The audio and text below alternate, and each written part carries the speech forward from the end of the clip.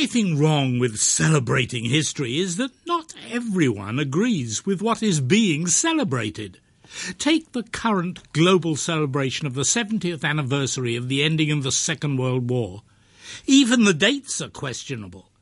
Russia chose to celebrate VE, Victory in Europe Day, on May the 8th, perhaps hoping to conceal the fact that Russian troops were still fighting in Manchuria and in the Kuril Islands when the Second World War actually ended in September. China could not agree to Hong Kong opting for August the 30th as the day for celebration, but that was the day the Royal Navy arrived back to negate President Franklin Roosevelt's promise to return the colony to China immediately after the war, and in effect to postpone Hong Kong's return for 52 more years. As far as I know, no one has suggested that since Russia and Japan have never signed a peace treaty, any celebrations of the end of World War II would in fact be premature. Other celebrations are evidently set for July the 15th, the day when Emperor Hirohito, reacting to the grim news from Hiroshima and Nagasaki, ordered the initial Japanese moves towards ending the war. Conceivably, the final end of World War II will be appropriately commemorated on September the 2nd with a reenactment of the ceremony on the surrender deck of the battleship USS Missouri as it floats majestically, not now in Tokyo Bay, but in the place where World War II finally became a global struggle, Pearl Harbor. Against this background, a strange thing happened on May the 1st, 2015. In a headline story, the South China Morning Post reported that US presidential aide Ben Rhodes had told NHK, Japan's national broadcaster, that the White House was evaluating the possibility of Obama visiting Hiroshima. The US has a profound respect for how meaningful a visit to Hiroshima is to the Japanese people, and particularly the city's residents, Rhodes reportedly said. What was strange was that nowhere on the internet could I find any newspaper or news agency that carried this story. A few weeks before the 70th anniversary of the dropping of an atomic bomb on Hiroshima, and no one else reported that a presidential aide was hinting at a possible Obama visit? Almost certainly, since there was no follow-up anywhere, the Post story may have been in error. But what would be stranger still would be if Obama was thinking again of going to Hiroshima, despite his experience when he last considered that possibility in 2009 and quickly learned of the probable political hazards. Reportedly then, a Japanese vice minister informed the US administration that any such visit was a non-starter, but I have no confirmation of that.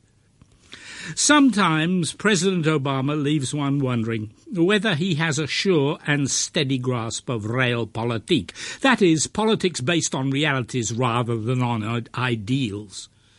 Obama seems more at home with the big moral issues, greater Christian-Muslim harmony, global warming and climate change, the reduction and eventual elimination of nuclear weapons. Of course, Obama's lengthy presidential campaign in 2008 also indicated a sure grasp of the realpolitik of American electoral politics. Just ask Hillary Clinton, whom he defeated in the primaries. But then there are other occasions when Obama does seem naive. One such occasion came a day before he began a visit to Japan in 2009. While still in the US, Obama was interviewed by NHK, Japan's National Public Broadcasting Corporation. Since the full text was not made available, it is not possible to know precisely why Obama said what he said. Was he responding to a question or making a statement? Whatever it was, his willingness as president to visit the atom bomb cities of Hiroshima and Nagasaki was made clear. Quote, "The memories of Hiroshima and Nagasaki are etched in the minds of the world, and I would be honoured to have the opportunity to visit those cities at some point during my presidency," unquote. Obama added, "Unfortunately, I can't visit this time because my schedule is so compressed." If Obama said anything more than this to NHK, then it went unreported. Was his desire to visit Hiroshima and Nagasaki an off-the-cuff Obama remark, or was he talking then about an initiative he had already discussed with his foreign policy advisers?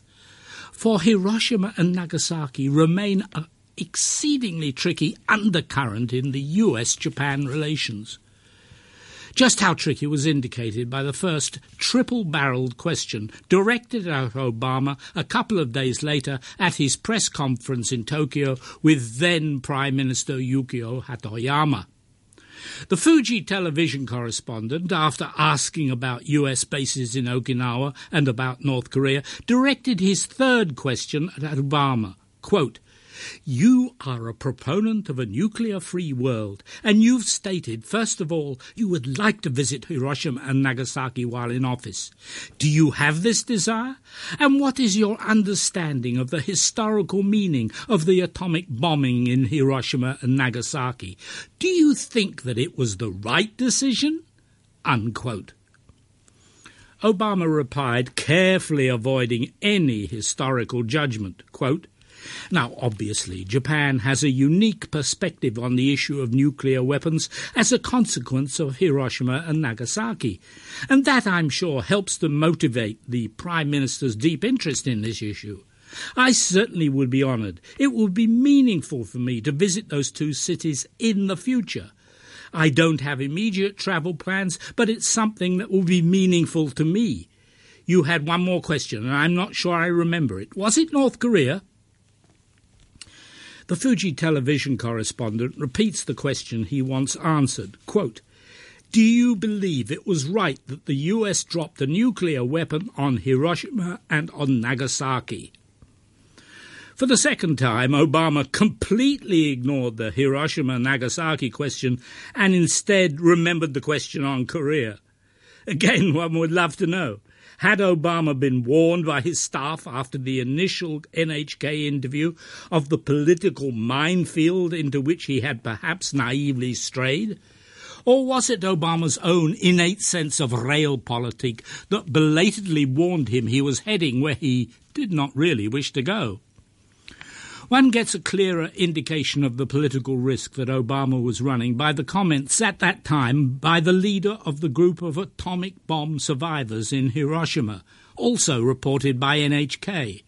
Quote, "I want Obama to visit us as soon as possible. We don't need his apologies or such. For us it's good enough to see a man who has influence in the world saying that it was wrong to use atomic bombs." Of course, the realpolitik of the situation is that President Obama could only have said it was wrong for the Americans to use atomic bombs in the context of 1945, at the very real risk of saying goodbye to any chance he might have had then of winning a second term in 2012. Most Americans would see any such statement as equivalent to an apology. That is why no sitting US president has visited Hiroshima or Nagasaki. Former President Jimmy Carter did visit the Hiroshima Memorial, but only after he left office following his defeat.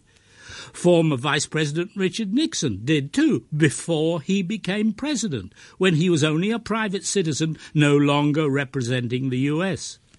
The simple truth which American voters know, but which Japanese voters, especially those in Hiroshima and Nagasaki, tend to forget, is that however abhorrent nuclear weapons dropped on civilian populations may be, their use in 1945 saved lives. The only way in which Obama might be able to visit Hiroshima or Nagasaki, it would still be a grave political risk, would be if he was willing to use the occasion to make a speech forcefully reminding the Japanese of what they prefer to forget, that in early August 1945 the Japanese militarists were still very much in charge, busily organizing the nation for a fight to the finish which they hoped might, somehow or other, persuade the Americans and the British to sue for peace.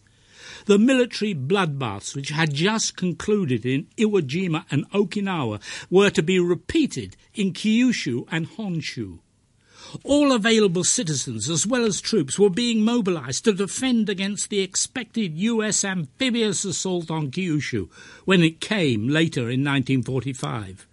The same preparations were already underway against the expected follow-up attack on Honshu. While those two bloody battles raged, Allied air forces would have caused countless casualties, dropping conventional bombs all over Japan. The firebombing of Tokyo in March 1945 by itself had caused more civilian deaths than the 100,000 or so who died immediately in Hiroshima. So President Harry Truman took the obvious, though difficult, decision to drop just 2 nuclear bombs in the belief that they would ultimately limit the bloodshed and save lives. They did. The atomic bombs also gave Emperor Hirohito the will as well as the power to finally overrule the militarists and to order Japan's surrender.